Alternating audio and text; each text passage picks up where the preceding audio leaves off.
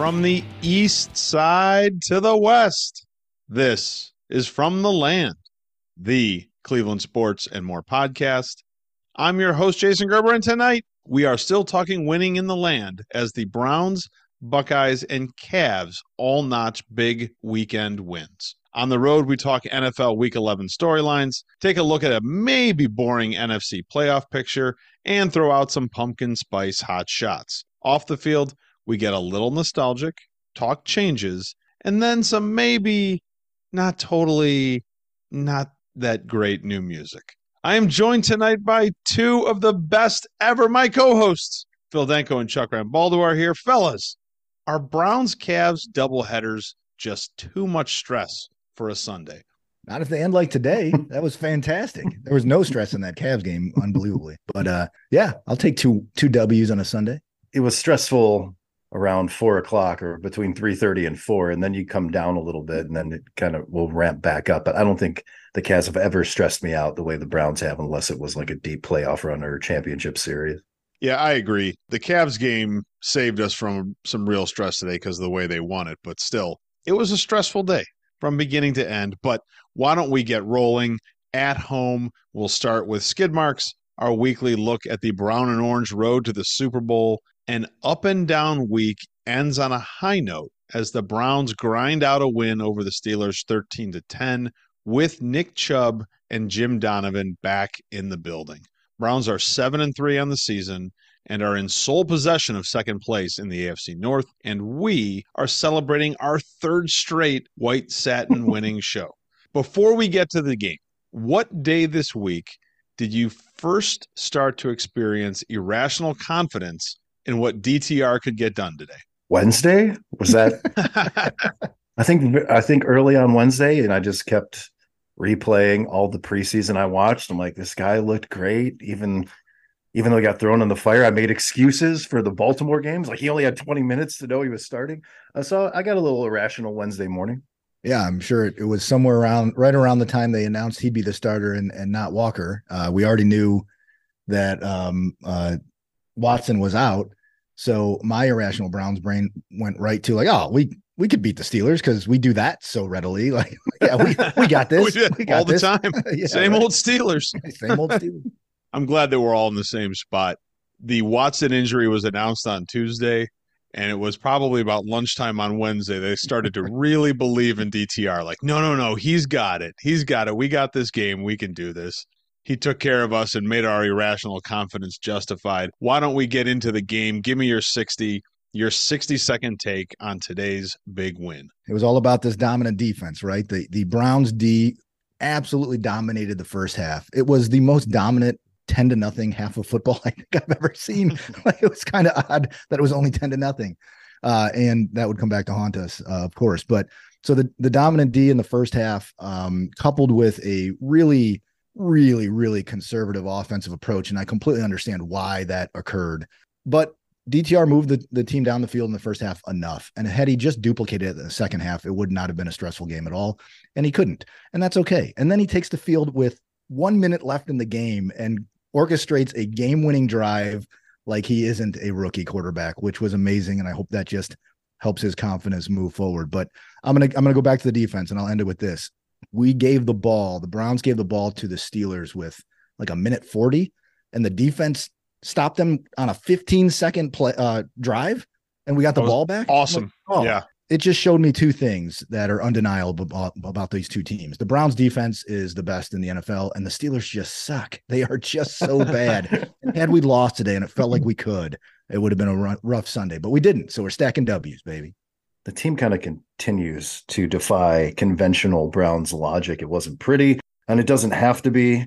This is where I will echo Phil. Thank you, Steelers, for drafting Kenny Pickett, and thank you for letting him throw 3 times in a row with under 2 minutes in the game and incomplete passes and us getting the ball back in under 20 seconds. DTR kind of played 3 games today. You know, the first half he was a game manager. He was excellent. Third quarter till late in the fourth, just off and bad. Then the final possession, 4 for 4 different receivers. While all that happened, I'm thinking the play calling was a little bit dumb, kind of abandoning the run for stretches in a game that they never trailed, and had the kid throw 43 times. which I didn't realize until after the game. That's a Boy, lot. I can't believe it was that many Yeah. times. So they averaged fewer than 4 yards per play and lost the turnover battle, but style points, I don't care. Credit where credit's due. It's a huge team victory, even with their flaws. This team is just different. No Chubb, no Watson, no left tackle, no right tackle, no middle linebacker, no free safety, and they still win. With a rookie starting, they needed to have a clean game, and they got it. One penalty, one ultimately pretty meaningless turnover that was almost like a punt because that was what they were doing the next play anyway.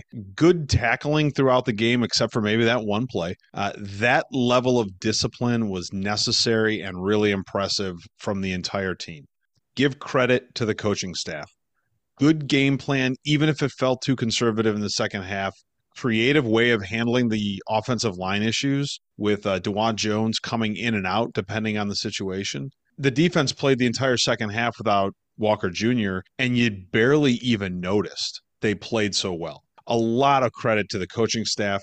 DTR was better than his numbers. I think I counted 8 dropped passes during the game. That's absurd. That's a ton. Hopefully he's getting better as the season continues, although we're going to get to it in a minute. Overall, it's always good to beat the Steelers. It's great to see somebody else only be able to run 15 seconds off the clock in a key moment of the game because that is such a Browns thing to have happen. So a little fun with the ending there, but nice win all around for the Browns. So who's your MVP? I'm going to list a bunch of people here and kind of bring it back because I don't know who made the decision, but I'm going to say Andrew Berry, Dee Podesta, Kevin Stefanski, or even Bubba, the special teams coach, because one of these guys or all of them decided Cade York just ain't it, no matter where he was drafted, and they realized this could be the difference in winning and losing games or making the playoffs, and they went out and got a guy who I think was one field goal right last week. That's been about it. Other than that, it's nice not to be like we talked about a little before. You still get a little amped up when he's lining up for that kick, knowing that this guy should be automatic from there. But when it's all said and done, we're a little over halfway. I think that might be the best move of the offseason was getting rid of Cade York and bringing Hopkins in. I'm going to give mine to someone on the defensive side of the ball. I did have a kicker slant on this too, and deservedly so, right? But the defense really showed out today. So I'm going to give it to Agbo Okoronkwo. He had 5 tackles. He had a sack, 4 tackles for loss, and a baby boy yesterday. He had a baby boy yesterday. How about that? Yeah. It's a good weekend. Way to go, Ogbo. He's awesome almost every week. If it's not Hopkins, maybe that dude was the biggest pickup of the offseason because he's been just outstanding. I'm going to the staff still. I'm going with Stefanski. He is now 7-3 this season with 3 different quarterbacks. He was cautious, and people will say he was overly cautious today, but he was right. The Browns got the win. In the end, you've got to say that he kept them where they needed to be to have a shot to win it at the end, and they did. Give credit where credit is due, man. I thought he did about as well as you could in the circumstances with a rookie quarterback to come out of a division game like that with a win. Stefanski was the guy. I also thought about just giving it to the entire team. I did not think of giving it to all of the people who had a decision to bring in the kicker. That's an interesting take on the MVP, but I don't disagree with you, buddy. I mean, I don't know who made the final decision or who brought it up. I assume it was a little bit of all of them, so I figure I should give all of them, because how often are we going to say Dee Podesta on this show or give him some sort of an MVP? I can't believe that you didn't throw the Haslams in there too. They had to be part of that decision, right? No, we're still the Browns are 7-3, but we're still not buying the Haslams. Absolutely. We know that after the game this afternoon, they confirmed that Joe Flacco would be signing to the practice squad for the Browns and getting promoted eventually, probably really soon, to the active roster. Is DTR the man or just the temporary man until Joe Flacco learns the playbook? I think the answer to that question is going to, unfortunately for DTR, might ride heavily on what happens next week in Denver. I would imagine he's starting in Denver. They got to get into the scheme here in the next couple of days. So if he goes out there and they get another win, I don't know, how do you bench that kid? He's in the playbook, right? He's got the team around him, and then you've got a Flacco behind him that, if necessary, someone with experience anyway comes off the bench. My fear is that next week's game looks just terrible, win or lose, and then they make the move to Flacco shortly thereafter. I think they're saying all the right stuff, that he's bringing just depth and mentorship in to the quarterback room. You can have mentorship still with Watson there, if he's going to be there. I don't know when his surgery is scheduled for, but I like the move. It's so different than what we've been used to over the past 5 years, including Baker Mayfield. Because when Joe Flacco drops back, that's where he's staying. Like he doesn't move well, you know. But do I like the fact that there's a veteran presence there in the event it comes off the rails? I think DTR is their dude. Like they wouldn't have moved him to the starter this week if they believed in PJ Walker, or they knew PJ Walker's limits. They don't know what DTRs are yet. I think if we see those limitations over the next couple of weeks, you probably see Joe Flacco once he's comfortable with the playbook. But for now, I'm going to say what everybody else is saying, that he's just here for depth and mentorship. I hope that's it. I'd like to see DTR get a chance to keep this job and to keep winning games. There were flashes today where he looked outstanding. Running the ball, he's an excellent runner. He was far more accurate on that last drive than he had been through most of the game. So if he can get that kind of under control, and of course, just more experience is going to build more confidence, I think. So I'd really like to see him stay the starter, but Flacco coming in is perfect. It's just a guy to be a backup. You need a depth. You need 3 quarterbacks. You don't want to necessarily leave yourself in a spot where PJ Walker has got to carry the rest of your season. So it makes sense to do it, but I don't see any reason yet to take DTR out of that spot. Make him the man and let him play. And like you guys are saying, if the wheels come off at some point and Flacco can come in and do something, great. For now, I like to see DTR stay in there. Back to the game, let's talk about our Browns bets. What bet did you make on the Browns this week? So I started chasing because Phil's been on such a heater. I know, me too. No. Damn it. Yeah. And I thought it was an actual was a pretty good bet from what I thought, but you're still taking a shot here. I had defense or special teams touchdown plus 1,300. So I figured, with a 10K Gerbuck bet, I can get right back in this thing, knowing that I'm not going to take some 8-leg parlay like Phil did probably and hit today.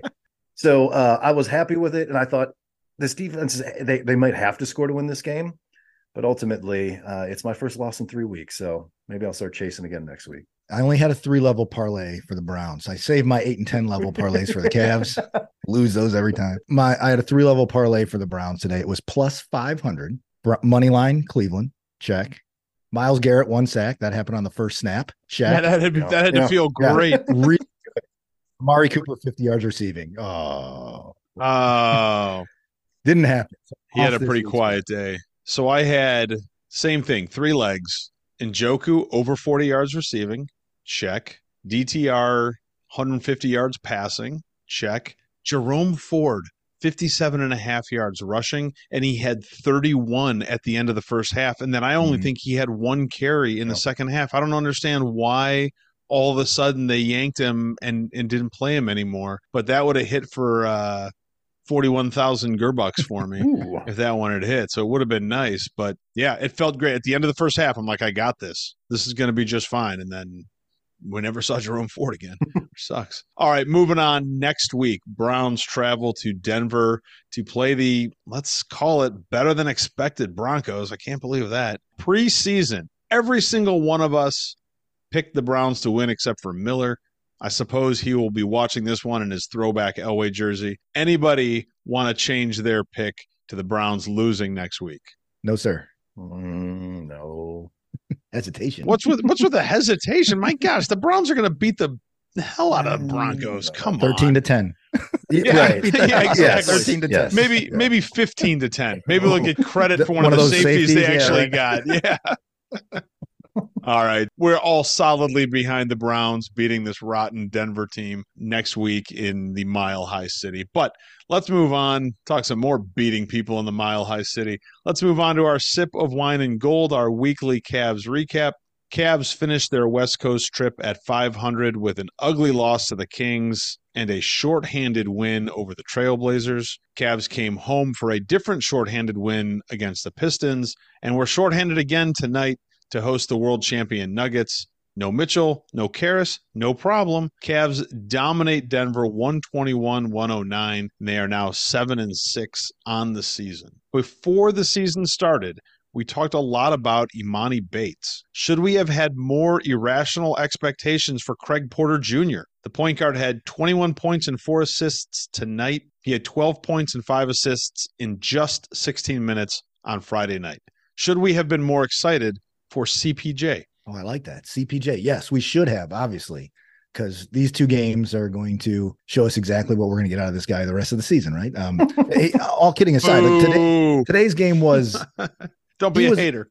No, not at all. Like today's game, he was the reason that the Cavs jumped out to a big lead and kept it. Like he controlled the floor when Garland wasn't out there. He was making little fadeaway shots. He looked really good out there. He's a Wichita State shocker, so that shouldn't shock anybody, right? Ooh. He's a shocker. First off, you talked about Imani Bates ad nauseum, not me or Phil. We just had to react to it. No, I don't think we should have been looking at an undrafted kid and seeing how he would contribute, but I'm sure happy that he has contributed and may fill a pretty decent role moving forward. I think it's probably time, based on these two games, to think about packaging Mitchell and LeVert and moving them for some other pieces and just giving the show to CPJ. You know what? He looked great. He's an aggressive player, and sometimes the Cavs seem like such nice guys that you worry that they're missing a little bit of an edge, and he seems to have that. So whatever he can contribute is great, and he really had a good week this week for the Cavs. What was the best part of Evan Mobley's week? Mobley averaged 18 points, 11 rebounds, 4 assists, and 1.3 blocks per game this week? Or Mobley passed high flyer Danny Ferry on the team's all-time list for blocks, but he is still 100 behind Jim Brewer, 200 behind Jim fucking Chones, and about 1,000 behind Zydrunas Ilgauskas. Which of those was the best part of Evan Mobley's week? Wednesday night was probably the best part of Evan Mobley's week. Like, he's played well, but it seemed like he took advantage of more offensive touches when Garland wasn't in that game on Wednesday night against the Blazers. He was plus 26. He seemed a little more aggressive. And we've talked about, like, we want to see his offensive game evolve, and it still hasn't. But I like that. That was my favorite part of this week for him, just because, you know, when you're missing one of those options, he seems to pick it up. I would just hope that he picks it up more no matter who's playing with him on the court. I don't think we can celebrate passing Danny Ferry and block shots at all. That's terrible. That said, I think we got a little bit more of the Evan Mobley this team needs for the rest of the season, right? Where he averaged a double-double. He said his averages were 18 and 11, something like that. He had a 21 and 12 game in there. And then the last two games were double-doubles as well when they swapped out guards. So he's getting into that double-double mix where it's not 10 and 10. It's like, you know, let's double the rebounds with point production. So that's the Evan Mobley we need on this team. And we saw it in at least 3 of these 4 games. So hopefully that continues going forward. I would say the first couple of weeks of the year, I thought I was disappointed with the way he was playing. I mean, you obviously got to give him time to get into the season and stuff, but I had wanted to see more offensive maturity from him. And I think we started to see it this week. Like, that's a pretty full stat line, man. It's like a poor man's LeBron stat line. He's effective in like 4 different categories, and they do need it, especially if people keep getting hurt, man. They need another big-time offensive guy, and he's got to be that guy. A really good week all around for him. I am impressed that he passed Danny Ferry. You got to pass everybody before you get up to Z. So, hey, congratulations, Mobley, on that accomplishment. Next week, Cavs are back to the play-in tournament on Tuesday in Philadelphia against the 76ers, then home again for the Heat on Wednesday, the Lakers on Saturday, and the Raptors on Sunday. Fuck me. Is there anything to be thankful for in this schedule? No, that is I thought maybe there'd be some relief after the first couple of weeks, and this week maybe was it, even though you had to end up with the Nugs. But it's a tough week with a holiday mixed in there. So is even Steven the best results? Probably. I think the only thing we can be thankful for with that schedule is that 3 of the 4 are at home. I think that's it, right? Yeah. And I agree with Chuck. I think a 2-2 week, that'd be good. That'd be really good with those teams coming to town. Although they did prove last week that they do not shy away from the bright lights of the in-season tourney now. So let's take it to Philadelphia. True. Right? Let's do it. That's a brutal schedule. Every single one of those teams is good. And then you also have like LeBron coming home for a Saturday night game. That's a pretty big deal. This is going to be a really hard week for the Cavs. I hope they can stay even Steven and stay a game above 500. But fellas, with that, we are going to take our first break. We're going to come back, hit the road, talk some NFL.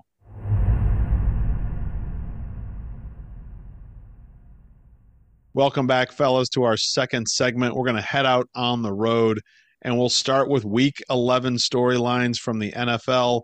We will begin with some from the land humble pie.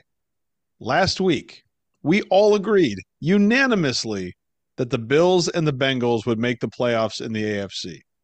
The very next night, the Bills blew their Monday night game against the Broncos. And then on Thursday night, the Bengals lost Joe Burrow for the season. Bills are on the outside looking in of the playoff picture, and the Bengals are now behind the Texans, the Colts, and they're only barely ahead of the Raiders in the playoff picture. So, scale of 1 to 5. 1 being John Madden in his prime, 5 being Tammy, who responded to the Joe Burrow news by telling me she thinks that's a made-up name. How much of an expert do you feel like right now? I feel the same as I've always felt, and on that scale, I'm a 4. I've never been much of an expert, just a fan. 4 as well, but we didn't see that Burrow would be out for the season when we were talking about that. He was playing really well until he couldn't throw anymore. Lost that bet. Damn it. Yep. That's a big issue, man. I know. If they didn't report absolutely. That, yeah. Yep, plenty of parlays and plenty of fantasy where they slotted him in there, and they didn't report it. And they had that like grainy video of him wearing what looked like a bowling glove or something. Yeah, like that's exactly what I thought it was. Yeah. People were trying to describe it. I'm like, no, it's the thing that helps you throw the hook and when you're bowling. That's what he's wearing. Maybe that's what they're telling people. That's what it was. He's like, no. He had just gotten done bowling. It wasn't hurt. It's pregame bowling. Are the Bengals done now? Yes. And I say that confidently, knowing what the Browns just went through, losing our starting quarterback for the rest of season 2. The Bengals have put themselves in a division now, almost, I hate to say this, but too far behind. Like they're 5-5, and they've got to win with a backup quarterback, and without the same kind of defense that the Ravens and the Browns trot out there every week, and even the Steelers, for that matter. So I have a hard time thinking they're going to climb back into the rankings in the division itself. Yeah, they got to be done now, and I hope that their front office is getting as much shit as Cleveland's did for not having a capable backup in-house in the event that Burrow, who was hobbled coming into the season. I would assume it's just too tough a division for them to make any hay. All of that, and the fact that I don't think they've won a game in the division yet this year. Like they may already be 0-3 or 0-4 in the division. Like you're not jumping over the Ravens or the Browns to get into the playoffs or to get that division at this point with a backup quarterback and a defense that's not that great. Yeah, I have a feeling that weird play where he throws a touchdown and tears a ligament in his wrist at the same time. It was the end of the Bengals season. Probably also the end of my fantasy season too, since he was my quarterback, one of my quarterbacks. Most important win of the day in the NFL. Texans got a nice win over the Cardinals this afternoon. Lions came back to get a big win over the Bears, or is it the game that's going on right now between Minnesota and Denver? If Denver wins, they get to 5-5, and they're kind of in the hunt on the edges of it with the Bengals and the Colts. If Minnesota wins, that gets them to 7 wins and gives them a pretty big advantage over any other team that's on the outside looking in. What's the most important win of the day? I'm going to go with the Texans win with Kyler Murray back, and he played well last week and played pretty well this week. But CJ Stroud just continues to impress me. That young offense and pretty good defense, a team that seems to be a few years ahead of schedule, winning games that I didn't think they would win. I didn't think they'd be competing. I thought they would be better than last year, but this is crazy that they might have a shot at that division if they keep winning. So I can't really buy into Broncos because they're going to get rolled up by the Browns next week. Attaboy. And as much as I can't believe the Josh Dobbs thing can continue to last, but 7 wins that's really great. I'll still stay with the Texans. I just can't believe in Josh Dobbs, or we wouldn't have let him go. Browns never make mistakes like that. Ever.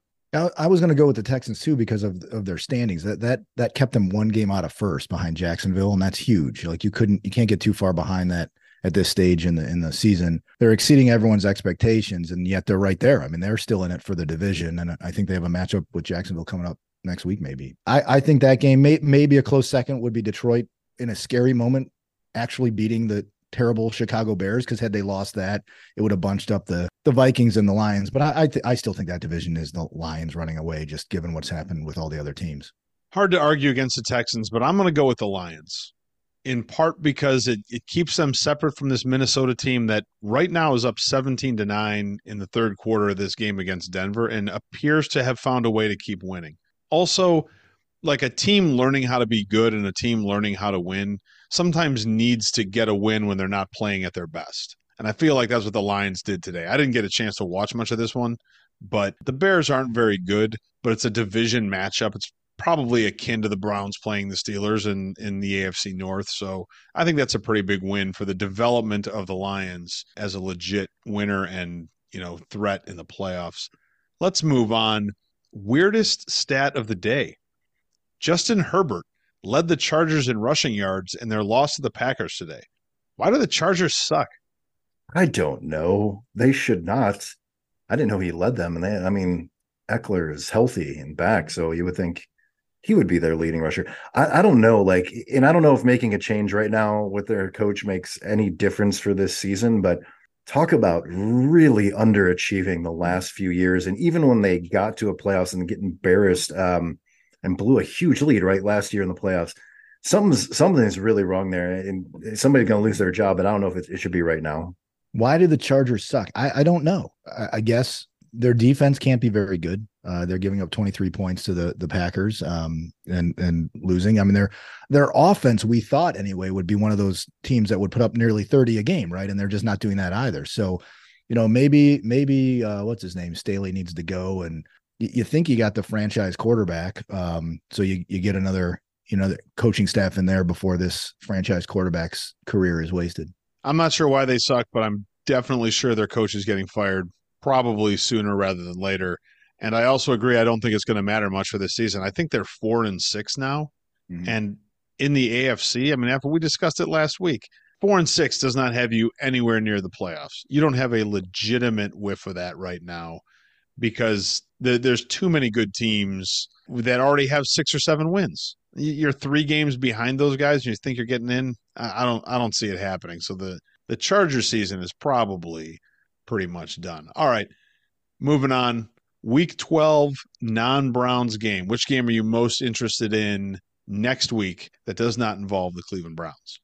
Well, I alluded to it earlier. The Jaguars at the Texans. I'm interested in that. That's a matchup that had you asked me before the season started, I'd be like, that sounds terrible. I don't want to watch that game. Yeah.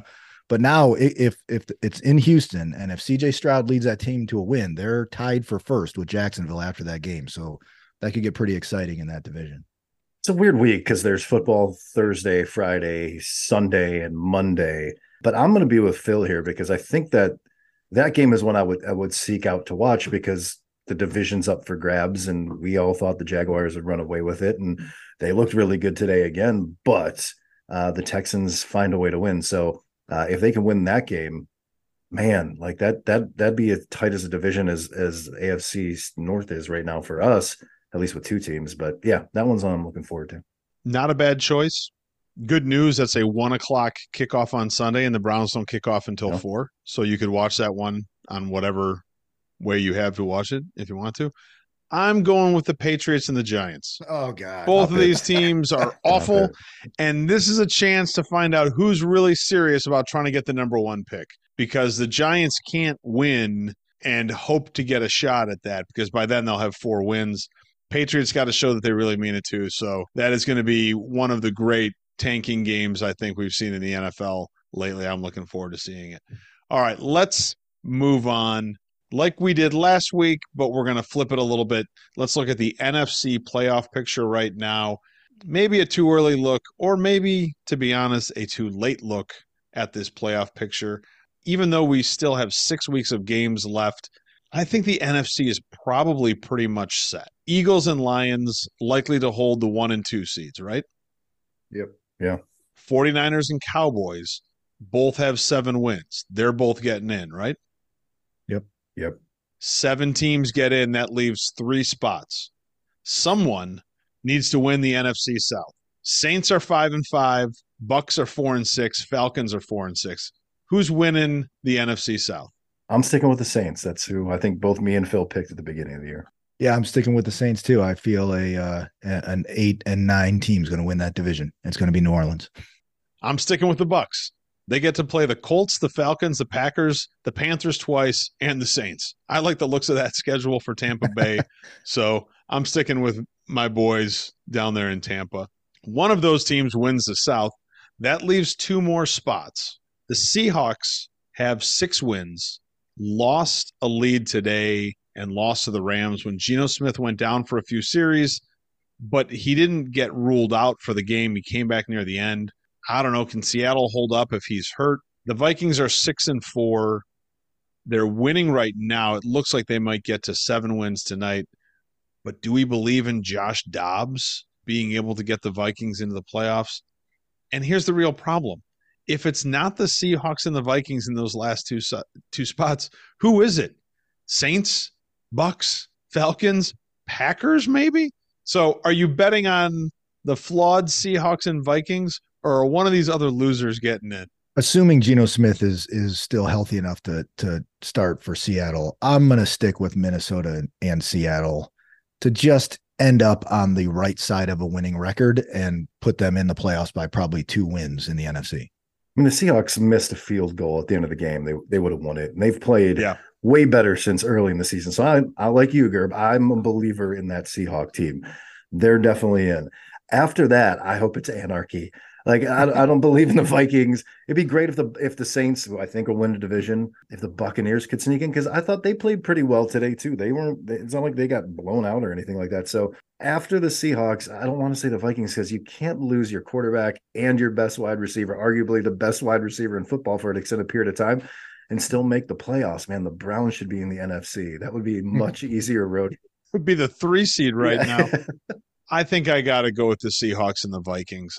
These other teams are all so bad, and there's just not enough wins left on the schedule. Like the Bucks, the Falcons, and the Saints will fight it out, I think, till the end for the NFC South. But whoever loses that division is not making it into the playoffs as a wild card in any way. It's really interesting. I think there is still a lot of movement to come in the AFC playoff picture, but there's not much at all in the NFC. I think this is probably going to go pretty much chalk from here on out. Moving on from the NFL, why don't we take some of our pumpkin spice fall hot shots, our hot takes from around the sports world, start in one of our favorite places. Let's get nuts. The Buckeyes took Paul Bunyan to the woodshed Saturday when Minnesota surrendered faster than Harbaugh in court. Buckeyes win 37-3. But what's really important is that in a matter of hours, it will be Michigan week. Who is winning the game? Oh, boy. Cover your ears, Tommy. Yeah. I haven't had a lot of faith in this Buckeyes team all season. They just didn't. I mean, they've been winning every single game, obviously, right? But there's nothing. Their offense has looked good of late against subpar opponents. I guess what I don't know, I feel like the Wolverines have really good players on their team. They beat the Buckeyes the last 2 years. There's some rumors out there that they may have known what play was being called before it was actually being called. What? I believe that would give any team breaking news, any decent roster the decided advantage in that game. And you know what? If the football gods are watching, if karma's a thing, then the Buckeyes are going up into Ann Arbor and they're going to win this game in some heart-wrenching way for those Michigan fans. So I'm going to lean on the Buckeyes. I think they're going to do it. They're going to go up there and win. It might not be pretty, but they're going to win that game, and that's all that matters. You can't lose to Michigan when their head coach is not on the sideline and they're in the middle of a gigantic scandal. If they lose up there, I don't see how Ryan Day survives, to be honestly, because that'll be his 3rd loss, right? Third straight loss. Yeah. That can't happen. They make really good adjustments after the half. Like they seem like they're just hanging in there and then they kind of pull away in the half. So they seem healthy enough. They're just as talented. Their defense is good. They've played a better schedule. In Michigan, I watched some of that game look pretty subpar against Maryland. So they better. That's the only way I should put. They better next weekend. Way to put your neck out there, Chuck. They better win. Not actually making a pick. I get it. It's tough, man. I think this Buckeyes team has looked less potent on offense than we've grown accustomed to over the last decade of what this team has done. All the great quarterbacks they've run through this place, and they just don't seem to have it this year. But I can't pick them to lose. Shitty Michigan, dump of a state. Get out of here. Go Buckeyes. They're going to go in there and they're going to win by 20 in the game. I'm calling it. All right, moving on. Tiger Woods announced that he will return to competitive golf in the Bahamas for the Hero Challenge next weekend. This is a 20-person event for charity. Woods is 47, has not played since withdrawing from the Masters earlier this year, but recently won a lawsuit brought by his ex-girlfriend. Is Tiger Woods back? Back, baby. No, he's doing exactly what we advised him to do some months ago. Just play in warm weather environments. It'll be better for you. How many times has that question been asked over the last 7 years? Yeah. And every time I say, I hope so. And it's a good run to go down there with 19 other guys in a wonderful climate to keep your back and knee and elbow and everything else that's been wrong with him loose. So, I mean, I won't seek it out. I'll probably go online and see how he did and hope that he's going to be competitive when he needs to be, when it matters next season. Yeah, I'm not really sure we're going to get to see much of anything when it comes to this event in the Bahamas. This is like a charity thing. It's really kind of like a lot of fun for these guys. And it's kind of like the slow start to the beginning of the golf season, picking back up. So we'll see. Can he get around the course without looking like a 70-year-old man? If he can do that, I'll have some confidence that he can get into real tournaments and start playing. But otherwise, great to have him out there, but nothing really much to expect from him there. All right, F1 racing came to Vegas on Saturday night. The race started at 11:30 Eastern. Did anybody watch it? No. No. I saw they had some problems. Yeah. Yeah.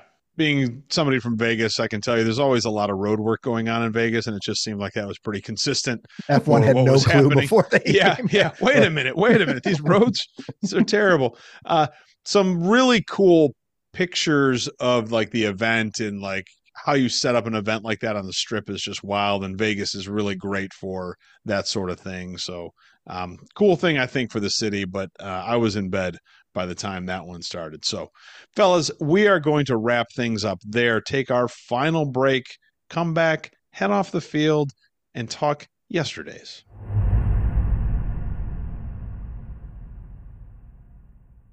Welcome back, fellas, to our final segment. We'll head off the field and let's get a little nostalgic.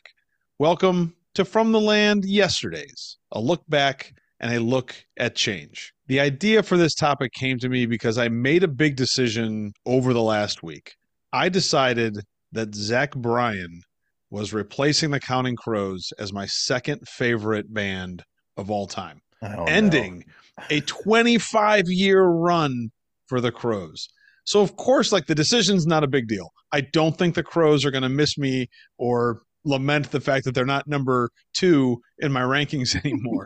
But I think the fact that there's a change after 25 years is a pretty big deal. So think about this. When was the last time, other than when your kids are born, that something new took over a top 3 ranking in your life?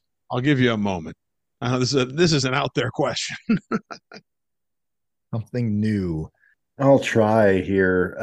Something new became a top 3 20 some years ago, moving here, not knowing a whole lot of people, and going to Erie Otter hockey games. And they won the OHL championship that year. And I realized that hockey is way better in person than it is on TV. So I became a huge hockey fan then, and it's probably my favorite sport to watch in person live.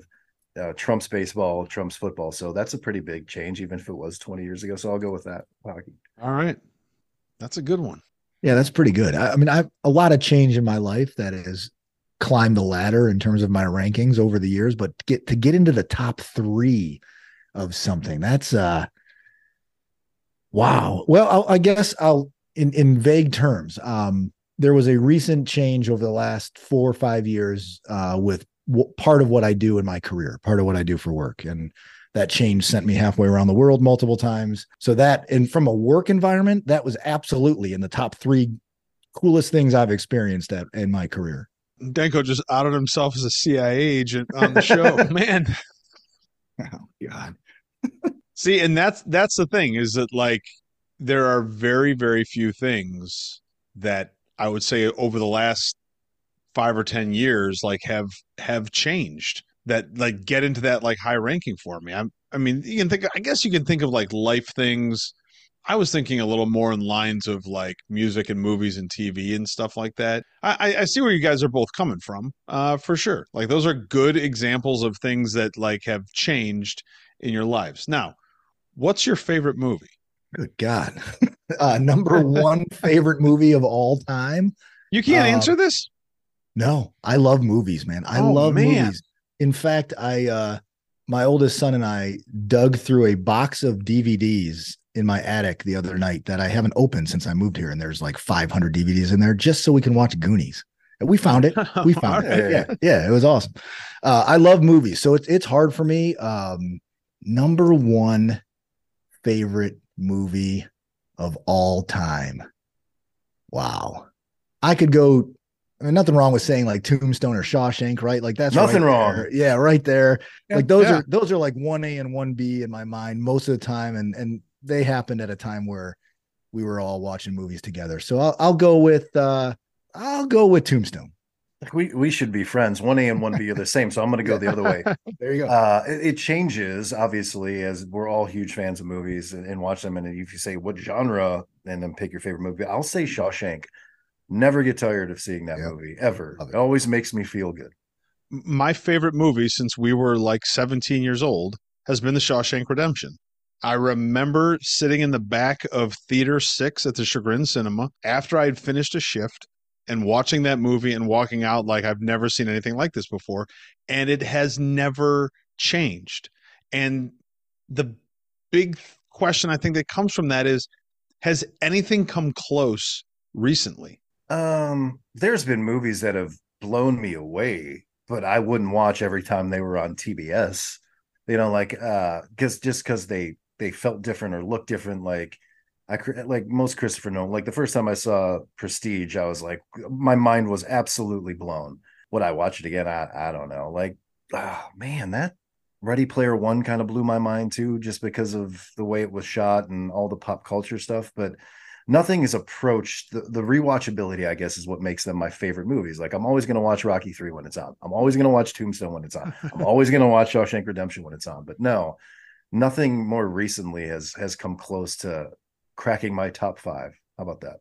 Yeah, I think we've all seen some pretty good movies, really good movies for that matter, over the last 5 years.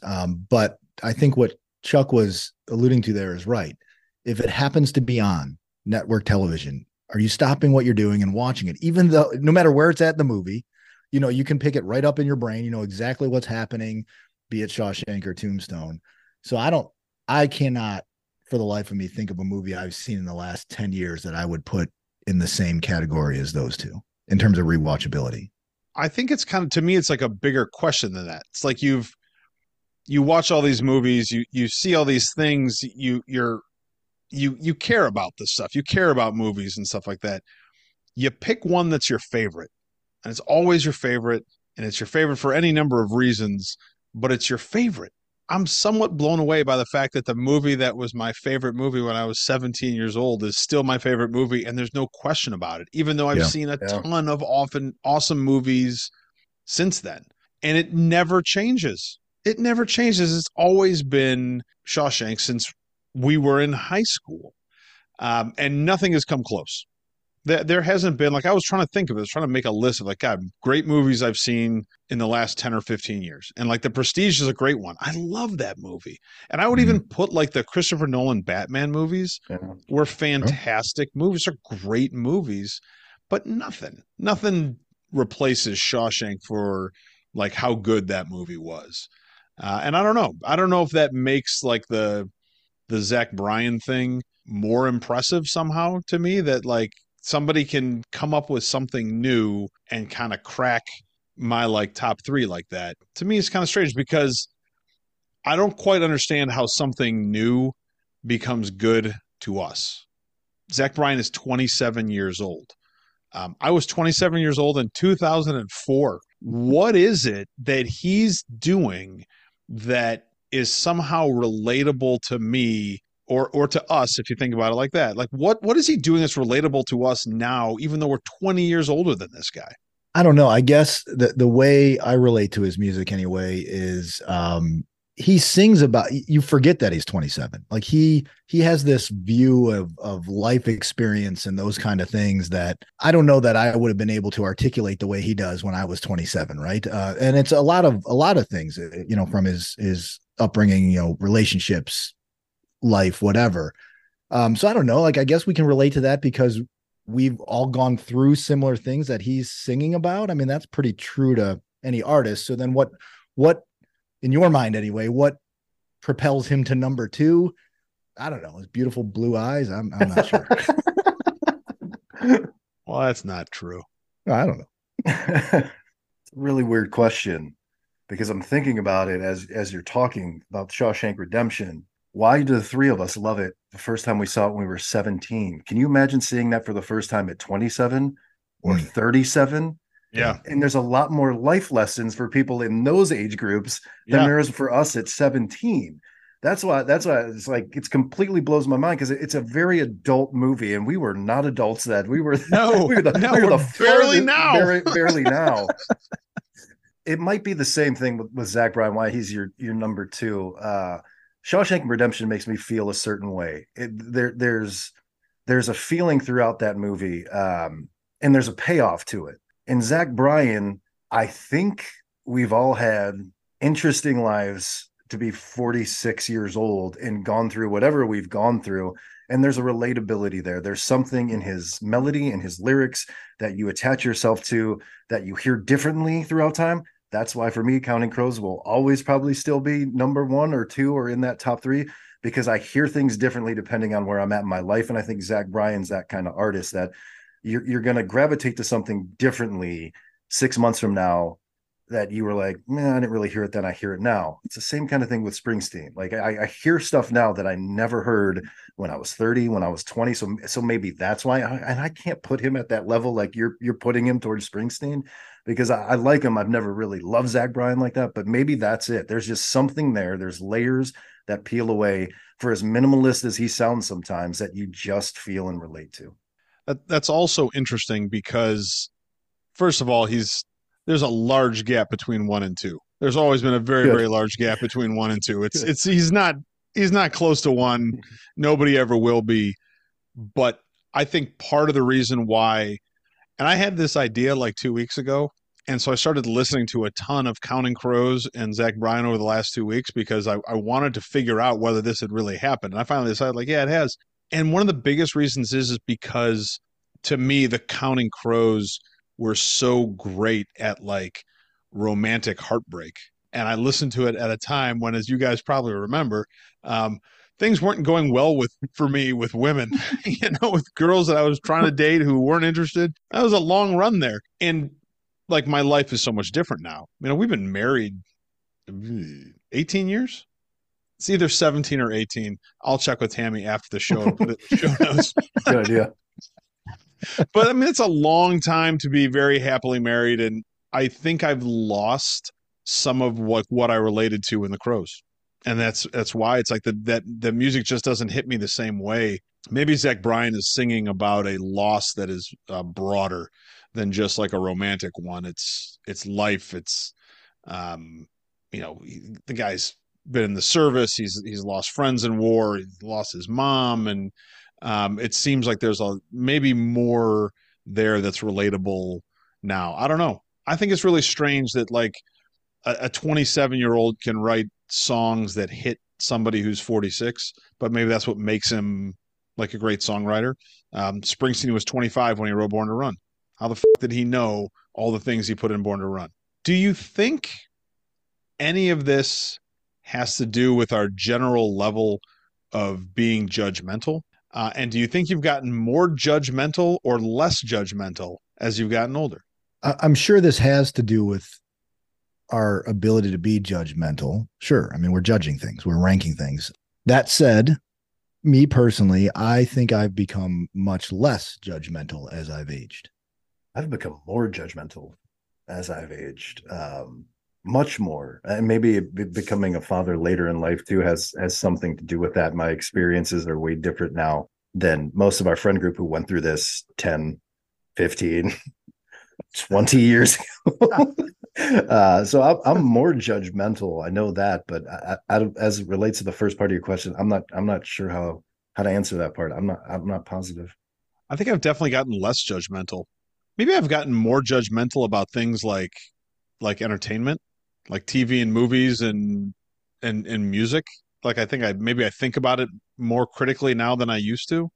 But in life in general, I think I've gotten like way less judgmental.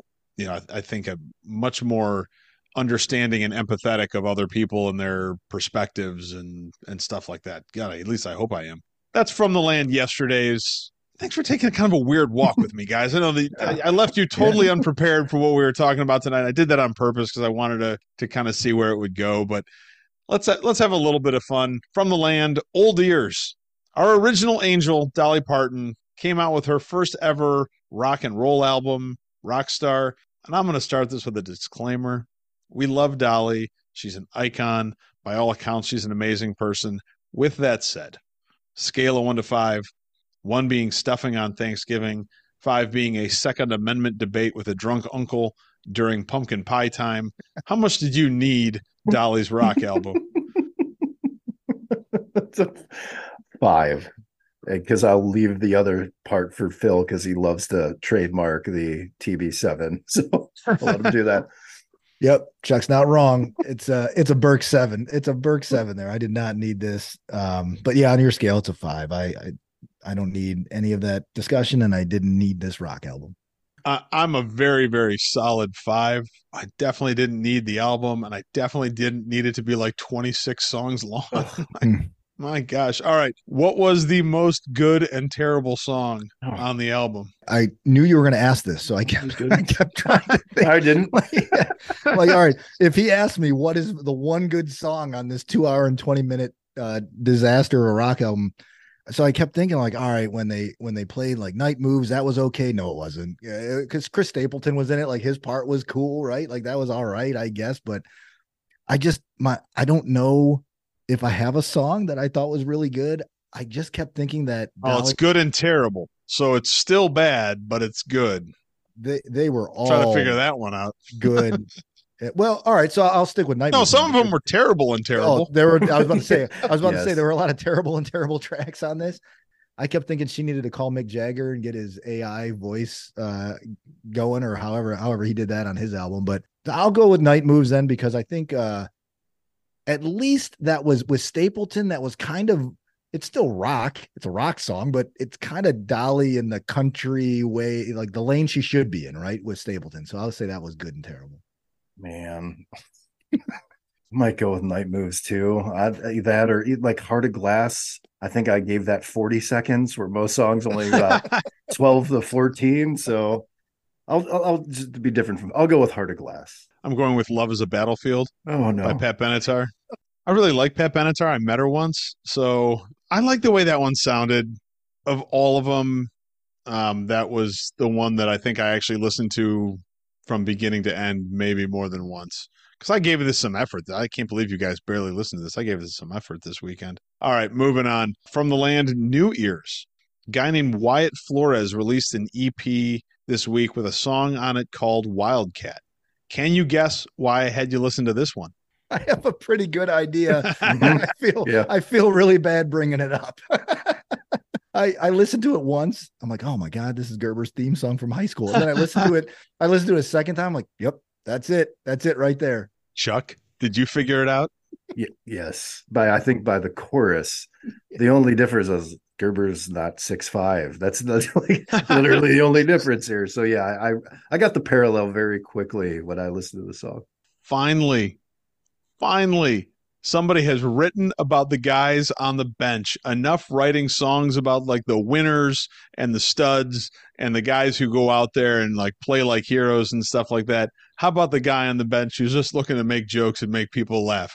I love the fact that this guy wrote this song. Are you interested in more Wyatt Flores? I was, so I listened to a bit more. I really like some of his stuff for a guy who was never on my radar. I think this is like the second or third time, Gerbs, you've done this to me, where I think I know a lot about what's out there, and all of a sudden somebody comes out of the blue and go, oh man, this guy's really good. I like the unapologetic country feel to some of his stuff. So I was like, yeah, I like it.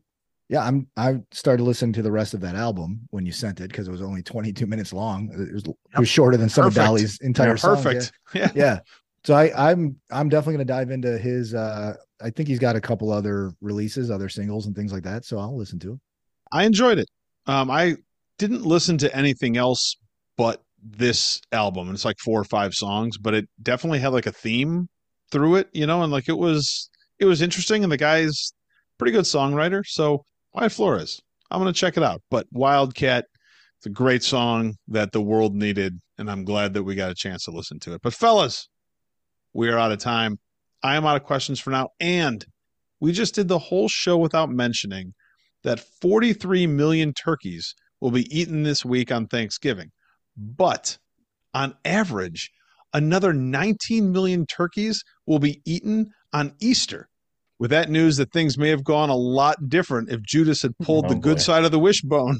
I hope you guys have a great week, a great Thanksgiving, and let's get together and do this. Oh, dude. Absolutely. I was under the understanding we would not be talking about religion. Right. Yes.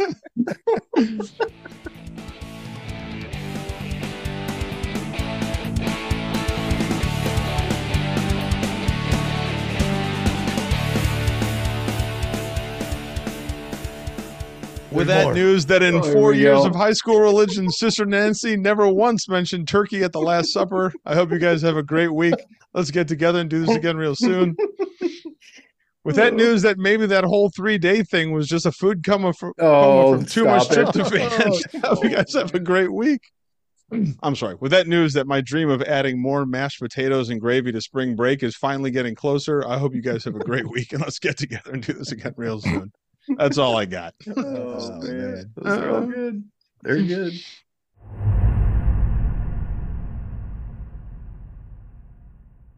Why don't we get to it? Yeah, let's get to it. Danko's been dying. Danko was trying to talk to me about this before you got on too, Chuck. Danko really, really wants to talk quarterbacks. I'll tell you what, like when I told Tammy that like Watson was out for the season, she's like, "Oh no, that's Danko's quarterback." That's really funny. We didn't. Damn it, Danko, come on. You're in the middle of the cunt. You could have kept going. You cut that part out.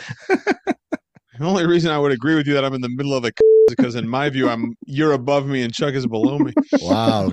Chuck's catching a stray there, man. What did he do? Well, I needed it for the joke. That's all right.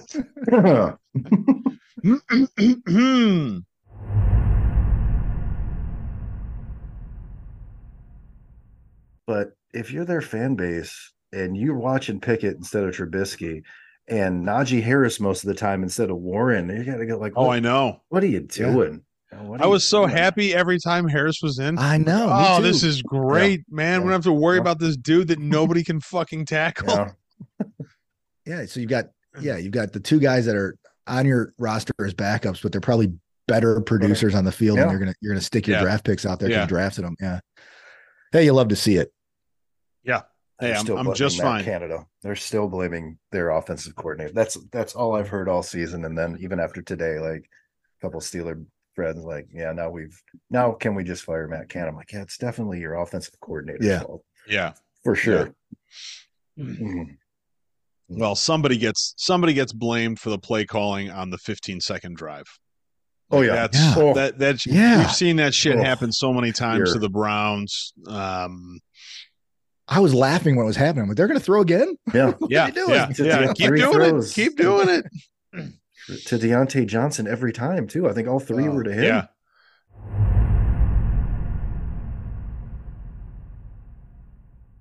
Yeah, it already updated here. So 5-5, Denver, and then So they're Minnesota's at 7. But they still have 2 more wins than the next person. Yeah, that's the thing is like there's the Vikings can like back into the playoffs here.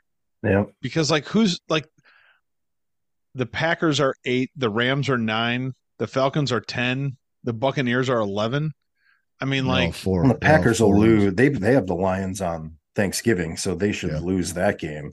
Yeah. Because I assume that's a home game for the Lions. Don't they always play at home on Thanksgiving? Yeah. NFC sucks. NFC Even though I sucks, think the except Super Bowl for champion will probably come out of except for the Eagles, right? Right. Yeah. And the Lions, of course, are awesome, but and the 49ers. 49ers are pretty Cowboys. good. Cowboys might be four decent. real good teams. Yeah, there's there's 4 real good teams in that conference. And then it falls off. Yeah. After that. So if the playoffs were to start today, the Browns would play the Dolphins in the wild card game. Remember when it was Jacksonville? We all thought that was way better. Yeah. Yeah.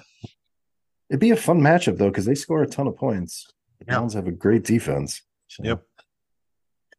They got a pretty easy. Well, no. But Tua and Pickett are basically the same guy, and so I think we just do the same thing to the Dolphins that we do to the Steelers.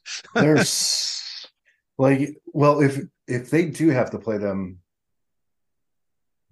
you want that game in Cleveland in the weather. You need to slow down that team. Yeah, they are. Yeah, but we can't. They are. But it wouldn't. Team. But it wouldn't because the Dolphins would win their division. Yeah. So the top 4 division winners. So unless we catch the Ravens, the best seed we can have is 5. Yeah. So we got to catch the Ravens though. Now as Gerber was saying, if we accidentally slip down to 6, it's a better matchup because we go to Jacksonville. But I don't know. Yeah.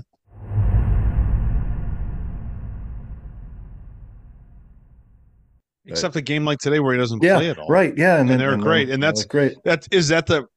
That was my semi-blasphemous thought as I was watching tonight's game was, are they better without Mitchell on the floor? Are they? Or do you get the best? Not maybe not necessarily the team is better, but do you get the best out of Garland, Mobley, Allen when Mitchell's not there? And is that like a huge problem? Like they're all too deferential to him, or I don't know what it is, but they look really good today. I don't know. Are we starting to see that it's when Garland and Mitchell are on the floor together, it doesn't quite work? But then you're. I mean, there's only so many minutes. Oh, you got to put Craig Porter Jr. in the starting lineup. That's right. Put Garland on the bench coming off with LeVert. What's his name playing today? Who's the white Imani dude? Bates? No, Imani. I still can't believe he's even on the bench. No, it's Merrill. Merrill got a ton of minutes today. Yeah, hit some threes.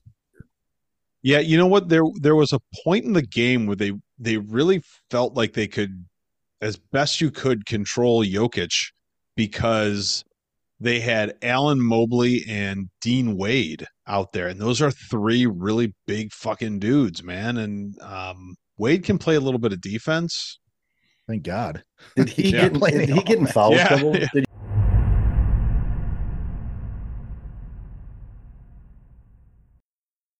You guy bet a quarter and won $54,000. That's nuts. He won it. Yeah. It was like a 20-some wow. leg parlay. It was like some 20-some leg parlay. Crazy. Yeah. That's some nonsense. All right. Yes. Let's do it. He's a tired guy. Yeah. Fellas, this was a lot of fun. Yeah. I love getting wins and then talking about it.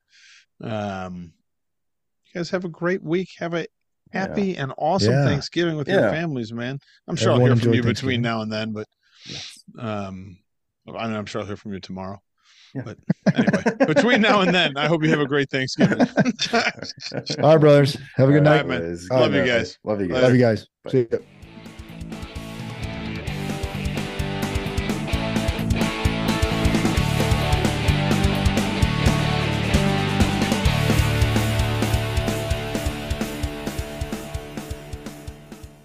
What do you mean I'm funny? Funny like a clown? Here to amuse you?